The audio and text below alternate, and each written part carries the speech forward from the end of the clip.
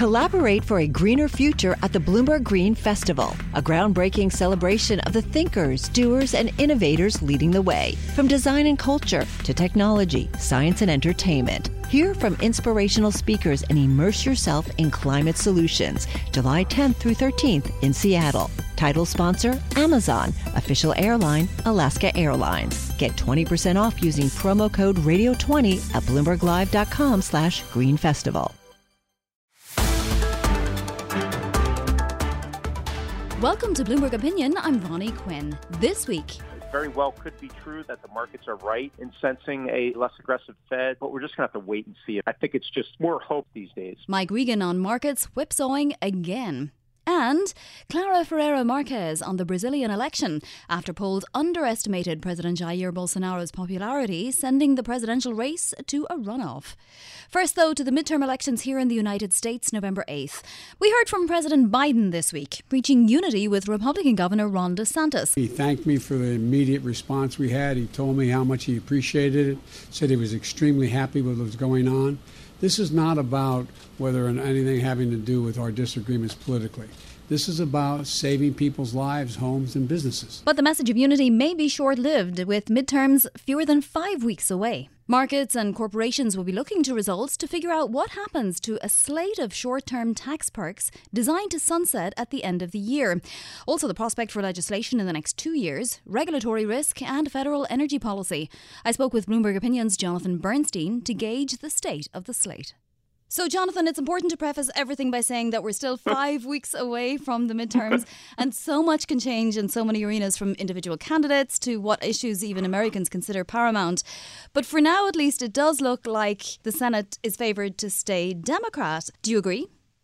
Both the House and the Senate have become so up for grabs right now. The latest polling could change, but right now it looks like there's about a 1/3 chance that Republicans would have majorities on both sides of Congress, about a 1/3 chance that Democrats would have majorities on both sides, and a 1/3 chance of a split Congress with Republicans having the majority in the House, Democrats in the Senate. So, yeah, most of the forecasters right now would say Democrats have a slightly better chance of holding their Senate majority than not, but it's very up for grabs. What states does it depend on? Obviously, we're watching Georgia. It may come down to Georgia. But other states have a huge impact on where it actually ends up. Yeah, there's still several states that could go either way. Nevada, Georgia, Wisconsin, North Carolina, Pennsylvania, Ohio, Arizona and Florida even, New Hampshire even. There's just a lot of states that are, at least, if the polling isn't quite within the margin of error, it's awful close to that. So you don't think that New Hampshire and Arizona are lost to Republicans yet, then? If you had me bet on even odds, I'd take the Democrats in New Hampshire and Arizona. I don't bet on elections. But if you gave me, 10-1 odds, I'd have to think seriously about the possibility, if the environment shifts to Republicans over the last month, it's certainly possible that Republicans could get back in the game in some of the states that right now Democrats have an advantage on. On the other hand, the environment could shift a little bit to the Democrats, and something like Florida or Utah, where we have an independent Republican running against the regular Republican, but the independent Republican would probably caucus with the Democrats if he was elected, I think. I'm not sure if he's actually said that or not. Those could become all of a sudden in play if things move a little bit to the Democrats, and we just don't know if that's going to happen or not. So it's all to play for still. It does seem like Republican money is going to Ohio and Florida. Should we read anything into that? I'm sort of an outlier on opinions about money right now. My feeling is there is so much money out there. It is so easy to raise. There are so few restrictions that any candidate who has a reasonable chance is going to be funded enough that diminishing returns start sitting in. So I don't think that any candidate who would have a chance otherwise is going to be starved for funds. Even in states like, I believe, Arizona was one where the party seemed to be deserting the candidate. If a good poll shows up, he'll have the money to spend. If it does come down to Georgia, even if it doesn't come down to Georgia, does Herschel Walker do it, even with these new allegations about paying for a girlfriend's abortion, even though he's staunchly anti-abortion publicly? I think what we should think about stuff like that is that it probably matters on the margins. After all, hardcore Republican voters it's too late to drop him as a candidate. So he's going to be on the ballot. Hardcore Republican Party actors are stuck with him. It would take something extraordinary for them to say, oh, forget it, we're going to give away one of the major swing states and give. It's not going to happen. Could it affect some voters? Sure. Even if it's 1%, 2% of voters in Georgia, well, if they stay home and they say, do I really want to go out to the polls and vote for this guy who has not just this latest scandal, but a whole series of things, not to mention that his qualifications for the job were very shaky, and his ability to perform on the job have been very shaky in any of the settings we've seen him in.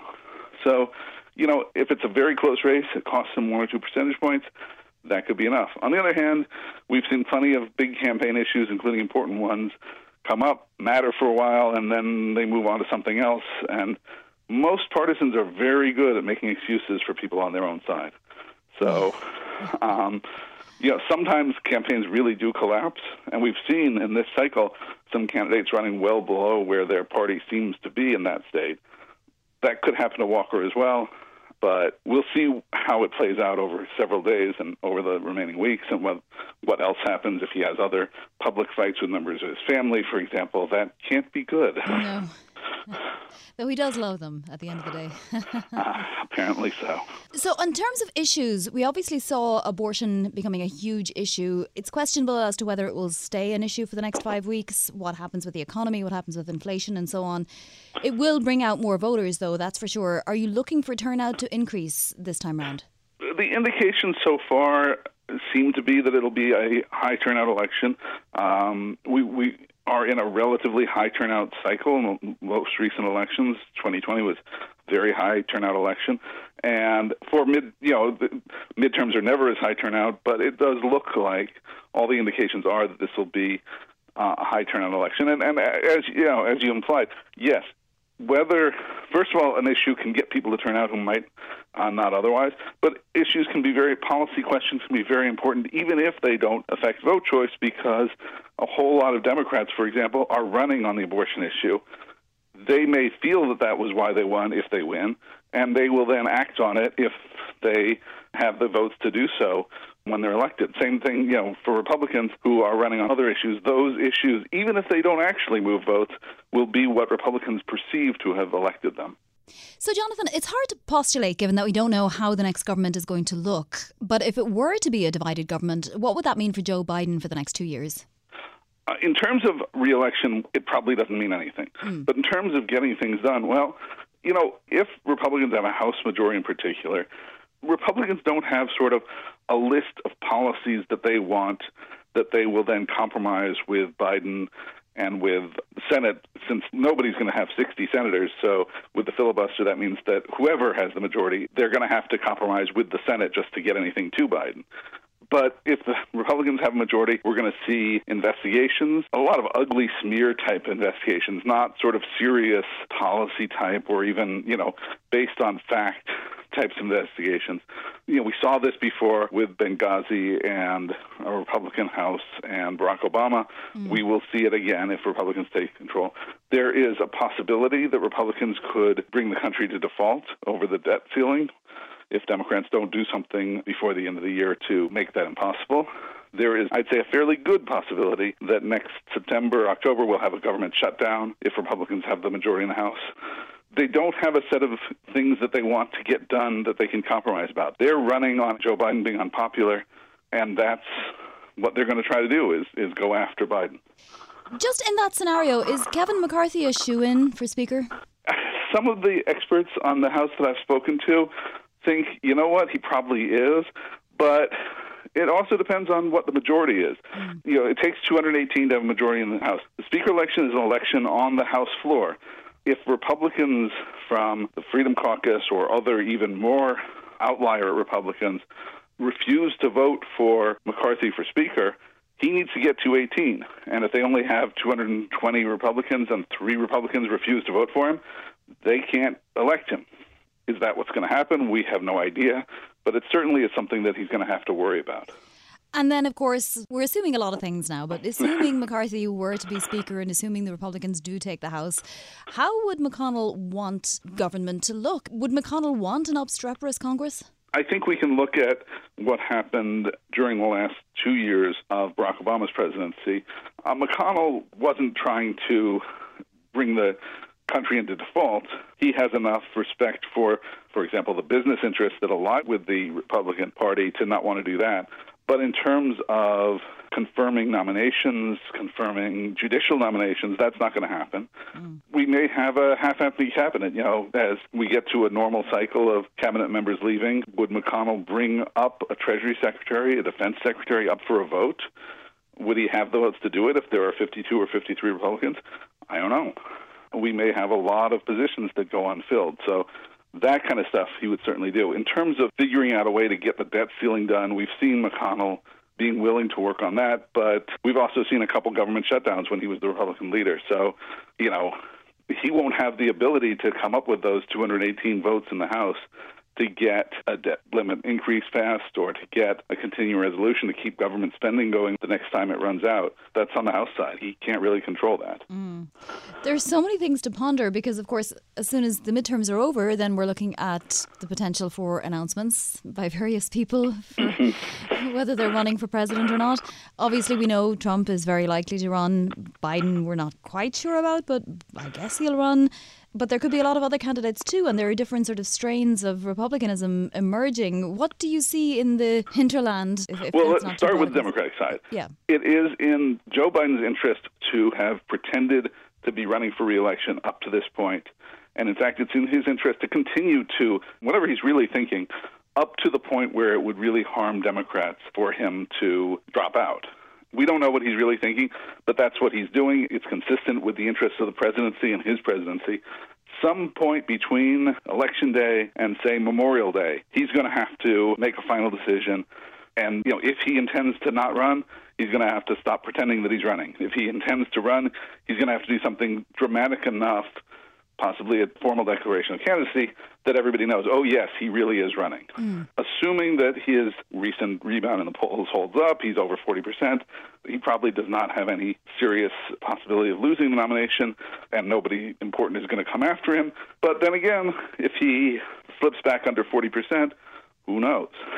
On the Republican side, they've been running for 2 years now. Whether it's governors, senators, a lot of candidates have been running. Trump himself never stopped running for president. That's all he does is run for president. He didn't do very much presidenting when he was elected. He declared for re-election the day he was sworn in and then didn't bother stopping the whole time. So he's running now. He may have to drop out at some point. The way that he can raise money under the law changes if he becomes a declared candidate. And that's probably one of the big questions for him as far as when he makes a formal declaration or if he eventually doesn't. Obviously, he's also got legal problems over him. He may have calculations about whether a formal candidacy would help or hurt his legal situation. And then we have a whole bunch of Republicans, that are running, and some of them will probably get to the point of formally declaring even if Trump runs. Most of them will drop out if they feel like Trump is a formidable foe. We haven't seen anything like this in 100 years or whatever it is. Right. A former president trying to win back the nomination after being defeated. I would guess that there's a lot of Republican Party actors who feel that Trump is the worst thing possible for the party in 2024. What are your thoughts on the DeSantis style and whether that could take over nationally? I think that we've seen him get a lot of publicity in Republican-aligned media. That's a very important factor in Republican nomination politics. I don't know that it's a style very different from Trump's. It looks like one of the things that we're going to have is several candidates who, in various different ways, stick with the Trump profile. Trump without this or Trump plus that, something like that, because Trump is still popular among a lot of voters and some party actors. So I don't see any particular disqualifications for either of those candidates, but I don't see it for several others. We don't have somebody like Rudy Giuliani from several cycles ago where it was very obvious that whatever the polls said, he had some serious problems attracting Republican voters and the support of Republican Party actors because of his policy positions. For the most part, I don't see policy position problems with any of these people, any of the dozen or so Republicans who have made the trip out to Iowa, New Hampshire, and South Carolina, indicating that they are running right now, or they're doing what one political scientist says they're running for 2024. Whether they'll be running in 2024 is another question. Some people think, well, DeSantis has the other lane locked up. It's very early for that kind of thing, and it wouldn't be very surprising at all if we have more than one candidate have a surge at some point and perhaps catch on long-term and perhaps surge and then burn out, as we've seen lots of candidates do in previous cycles. Bloomberg Opinion's Jonathan Bernstein. The countdown has begun. This May, 1,000 global leaders will gather in Doha for the Qatar Economic Forum powered by Bloomberg, held in conjunction with our official partners, the Qatar Ministry of Commerce and Industry and Media City Qatar, and premier sponsor QNB. Join heads of state, influential ministers and leading CEOs to make new connections and gain unique insights. Learn more at QatarEconomicForum.com. To Brazil now and the presidential election runoff at the end of the month, which will pit former President Lula against President Bolsonaro. This after a closer first round than predicted by pollsters. I spoke with Clara Ferreira Marquez. So, Clara, in a way, this was a huge loss for Lula, given that the polls were suggesting he might win in the first round, right? It's important, I think, to put things in perspective a little bit. I mean, Brazilian elections are very rarely solved in the first round. It's only really happened twice since the advent of democracy. And I think while polls had indicated in the week before that it was possible that Lula could carry the election in the first round, it was always a little bit of an outside chance. I think the surprise here was really the strength of Bolsonaro's support. I mean, polls had pushed him somewhere in the mid-30s and he came out at 43%. And I think really importantly, it's the strength of congressional support and the success which his allies had, both in Congress and in gubernatorial races. Exactly. Financial markets love the results. The interpretation was that if Lula wins, it'll temper his more leftist tendencies. But in truth, we don't really know what either candidate would do or even be able to do in power, do we? Well, I mean, we do have some indications because both these men have been president, right? Lula for 2 terms and Bolsonaro for 1. So it's odd, really. On the one hand, there's a sense that Bolsonaro, if re-elected, would really push ahead with reform, harking back to 2018. The reality is, as president, he wasn't really able to do very much of that. Paulo Guedes, his finance minister, came in on this big wave of hope. There was some reform of the pension system, long overdue, but really it fell short of what could have been done. They haven't really tackled fiscal and other much-needed changes, and they've mismanaged the greatest shock, which was COVID. So it's a little odd. And then on the Lula side, as president, he was a pragmatist. He really did govern from the center. I would say, this probably will push him to do that even further. He'll have to move to the center in order to gain the support of third-way candidates. But the fact is, he was already there. His vice president, Geraldo Alckmin, former governor of São Paulo, is really a centrist. So that's the message he's been sending for some time. If Lula wins, what is the danger that Bolsonaro doesn't accept the outcome? How tense could it become?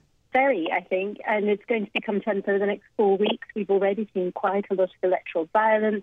We've seen pollsters attacked because of the way Bolsonaro has discredited the polls and people carrying out those polls. That will only accentuate. I think the real issue with Bolsonaro is that, taking a leaf from the Donald Trump playbook, he's really been paving the way for some sort of adventurism come October 30th. So he's questioned the electoral mechanism, even though Brazil has a very well-established electronic voting system. There's absolutely no evidence of fraud. He's eaten away at the balance of powers, attacking the Supreme Court. He's really cozied up to the military since 2018 in large part because he didn't really have a party power base. He took to the military as a way of basking in the reflected glory of their reputation for competence. For example, if he was an army captain, he wasn't a particularly good one. That doesn't really matter. He can still do that and has done it very effectively. So the connections with the military and with the security services generally, so to include the police in that, very worrying. Also, the support for gun ownership. So there's been a surge in gun ownership in Brazil, a wash in guns. And that, too, I think, is a pretty major concern as we approach this. It's not necessarily true that we would have an uprising. I mean, he has said things like, I'll leave power either to go to prison or because God removes me and I'm not going to prison. So basically, sort of comment. But I think the real risk here, it will depend on how wide the margin is between the two candidates. If Lula wins, how wide is that margin between them? The other thing to bear in mind is that this might not be an outright coup as you would imagine in a 1970s kind of way, but these are modern coups work in different ways, and what we might well see is a lot of point-by-point instability, and that is extremely concerning. Can we draw any conclusion about how populism is developing differently in Latin American countries? Well, it's always different. And I think Latin America, we have a tendency to talk about it like it's one uniform place, obviously very, very different. These are different countries, different experiences with dictatorship.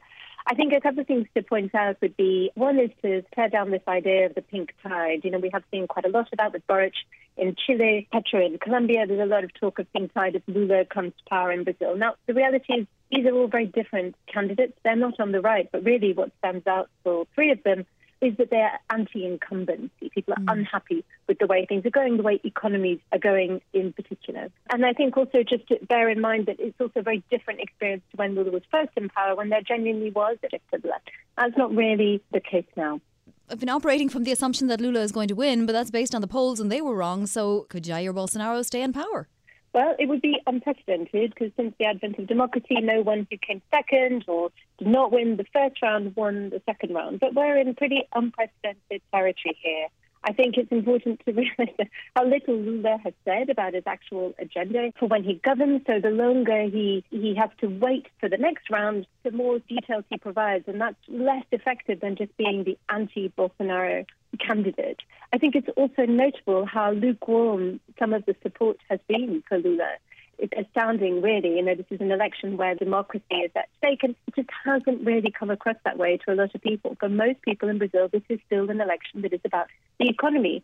And despite, the reality being a lot less rosy, people still credit Bolsonaro with quite a lot, and he'll be giving out quite a bit of cash handovers just before the next round. So I think it's absolutely a possibility that is not to be discounted. Bloomberg Opinion's Clara Ferreira Marquez. The countdown has begun. This May, 1,000 global leaders will gather in Doha for the Qatar Economic Forum powered by Bloomberg, held in conjunction with our official partners, the Qatar Ministry of Commerce and Industry and Media City Qatar, and premier sponsor QNB. Join heads of state, influential ministers and leading CEOs to make new connections and gain unique insights. Learn more at QatarEconomicForum.com.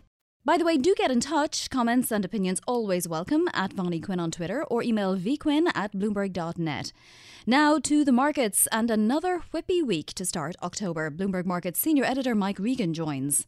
All right, Mike. Well, this week we saw stocks rebound, but it was more like perhaps a short squeeze, maybe a little bit of bargain hunting. But now we're seeing some kind of consolidation, though again, it could still be just a reaction to headlines such as the OPEC Plus cuts. Where is Wall Street right now on the fourth quarter? Well, I think you're right that this rebound in stocks we saw was a little bit of short squeeze, and also the drop had been so severe that valuations started looking attractive. But I think another thing that's really driving it is what I think of as sort of wishful thinking, that some of the central banks around the world are poised to be a little less aggressive with their interest rate increases. For example, the Reserve Bank of Australia only raised rates by 0.25 percentage point. Many people were expecting much more. And prior to that, the Bank of England announced that it would start buying that country's bonds to sort of shore up the bond market there that was in turmoil. So the sense I think a lot of people have is that, the Fed doesn't want to sort of break anything with their interest rate increases. If they tighten financial conditions enough that it causes problems in the financial system, that they will either pause or be less aggressive with rate hikes. And I use that word wishful thinking because I think that's possibly what it is right now. It very well could be true that the markets are right in sensing a less aggressive Fed going forward, but we're just going to have to wait and see if that's the case. I think it's just more hope that that's the case these days. Yeah, because when you think about it, Australia is a very different economy. An interest rate increase in Australia affects a lot more people a lot faster. Housing is much more to do with variable rate mortgages than it is in the United States. And if you look at England, well, there's a whole lot of idiosyncratic problems in England. So I guess I agree with you that maybe Wall Street is being a little bit hopeful in thinking that the Fed's going to be more aggressive. If we think about what Mary Daly said this week, she pointed to real wage growth and pointed out that real wages are actually falling 9%. And let's just have a listen to what she actually said. Unlike it's a great time to be a worker, workers have all this power, I don't see a lot of power if your real wages are falling 9%. And so that is sort of an example of why inflation is a corrosive. If we let it go, it's a corrosive disease. So yeah, Mary Daly is the San Francisco Fed, a Labour economist. Her eyes are clearly on the labour market. But I mean, She kind of speaks for many of the Fed members these days. Yeah, I think that's an absolutely correct interpretation of her remarks, and a lot of the remarks really that we've heard from the Fed. The one sort of limb that a lot of people grasped onto was Lael Brainerd of the Fed, very influential member of the Fed, said something to the effect of they are monitoring for stresses in the financial system and that they don't want to aggravate anything like that. But I agree that most of the commentary from the Fed has been, look, inflation is our biggest problem. We are going to solve that before we worry about anything else, basically. So that is kind of why I think it's a little bit of wishful thinking in the market that they are poised to be a little bit less aggressive. But to get back to the start of the conversation, stocks had fallen so much. As of last week, we were setting new lows in the major benchmark indexes. The valuation started to look attractive again, assuming, you can put some faith into the earnings estimates for the rest of the year and next year, which, to be honest, not a lot of people are. They expect those earnings estimates to come down. But it does sort of present an opportunity for many investors to come in and say, okay, this might be the time to buy, even if it's just a short-term rebound, because we've seen that all year. Stocks would fall very aggressively, then we'd have a very sharp rebound, and then they'd fall even further, set new lows, and then another rebound. So I think that rhythm of big declines and then a fierce rebound have a lot of people trying to perhaps guess that this is another one of those occasions where we'll get a nice, strong rebound. Even if it doesn't mean the bear market's over for good, there are these tactical opportunities to catch a bear market rebound in the middle of a nasty sell-off like we've seen this year. Well, you mentioned companies, and Helen of Troy, the maker of OXO kitchen tools and hot tools curling irons, basically the maker of lots of things that people use around the house that are not extremely expensive. They said that consumers are delaying purchases and trading down. Are we seeing the beginning of what could be a more chilling earnings season? I think we are, and they are one of several companies, FedEx being another, Nike, CarMax. A lot of companies have sort of pre-announced or at least given some sort of outlook for the rest of the year and for perhaps early next year, suggesting that, yes, consumer demand is cooling off. And not only that, this strong dollar, this relentless rise in the dollar we've seen all year is very bad for companies that depend on overseas sales.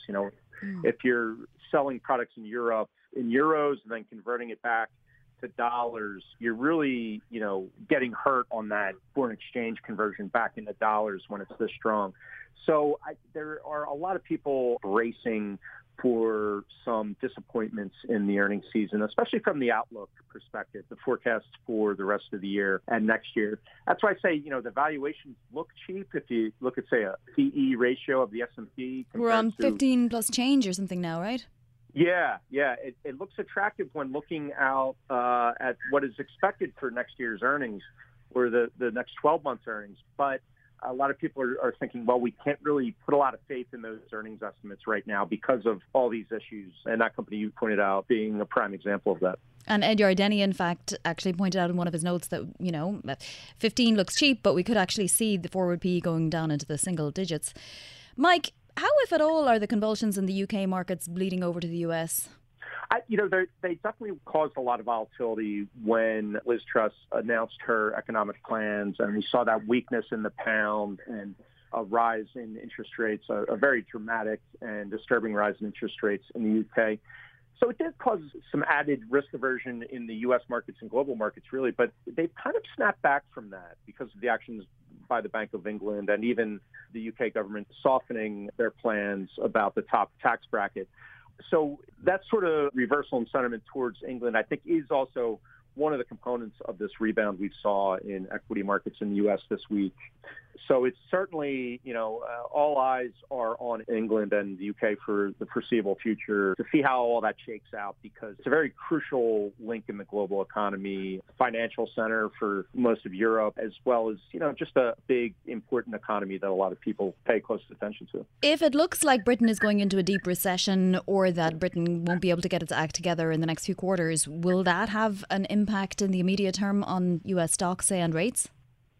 I think a lot of the economic damage that people are expecting in Europe this winter and into next year A lot of it's already priced into the stock market. It's impossible to sit here and say exactly how much is priced in if all that damage is accurately reflected in the stock market. So, I think it could be another source of pain for the U.S. stock market, but I don't think it'll be the type of thing to trigger, a really severe furtherance of the bear market. I think we have priced in a lot of the expected damage to the UK economy and the European economy as a whole. Yeah, including whatever energy crisis might come up. Mentioning rates, BMO, and this is a little circuitous, but BMO says markets are trading on the thesis that good news is bad. So a good jobs print reinforces the Fed's stance that the economy can take a prolonged period of tighter policy. But that will end up hurting risk assets because it's going to bolster terminal rate estimates. Again, a little circuitous, but it makes sense when you think about it. What should we think when we look at where rates are? I mean, we've well backed off the 4% mark at this point. Right. Yeah. Well, I definitely agree with that notion that good news is bad news. And, the obvious converse of that bad news is good news. The one interesting read we got on the U.S. job market was that JOLTS report, which is the number of job openings in the U.S. The number of openings has been off the charts high for a long time now. And that's sort of one of the things that has people concerned about inflation, because if there's way more job openings than people looking for jobs, then obviously companies have to pay more to attract workers. That exacerbates inflation. But those job openings did come down quite a bit, by about 1 million in the latest report. So back down to about 10 million. Still elevated, but it's moving in that right direction, which normally would be considered, obviously bad news, fewer job openings in the U.S. But in this case, I do think it's bad news is good news for the markets, because it does alleviate at least a little bit of that concern about wage inflation feeding back into regular consumer price inflation. So it's far from mission accomplished on that front by any means, but it is moving in the right direction. And I agree that bad news is good news is definitely a theme for the equity markets these days.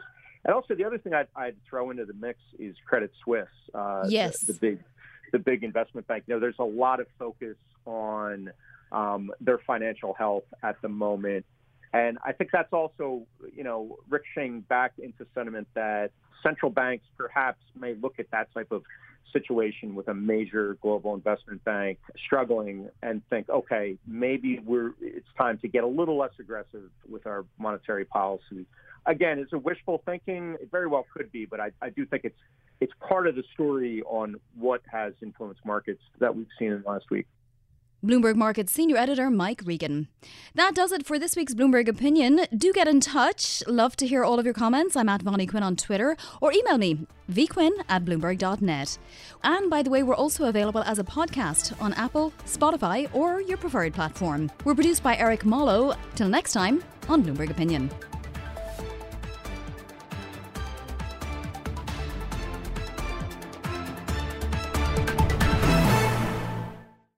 The countdown has begun. From May 14th to 16th, 1,000 global leaders will gather in Doha for the Qatar Economic Forum powered by Bloomberg. Join heads of state, influential ministers, and leading CEOs to make new connections, gain unique insights, and uncover valuable opportunities in one of the world's most rapidly rising regions. Request your invite for this exclusive event at QatarEconomicForum.com.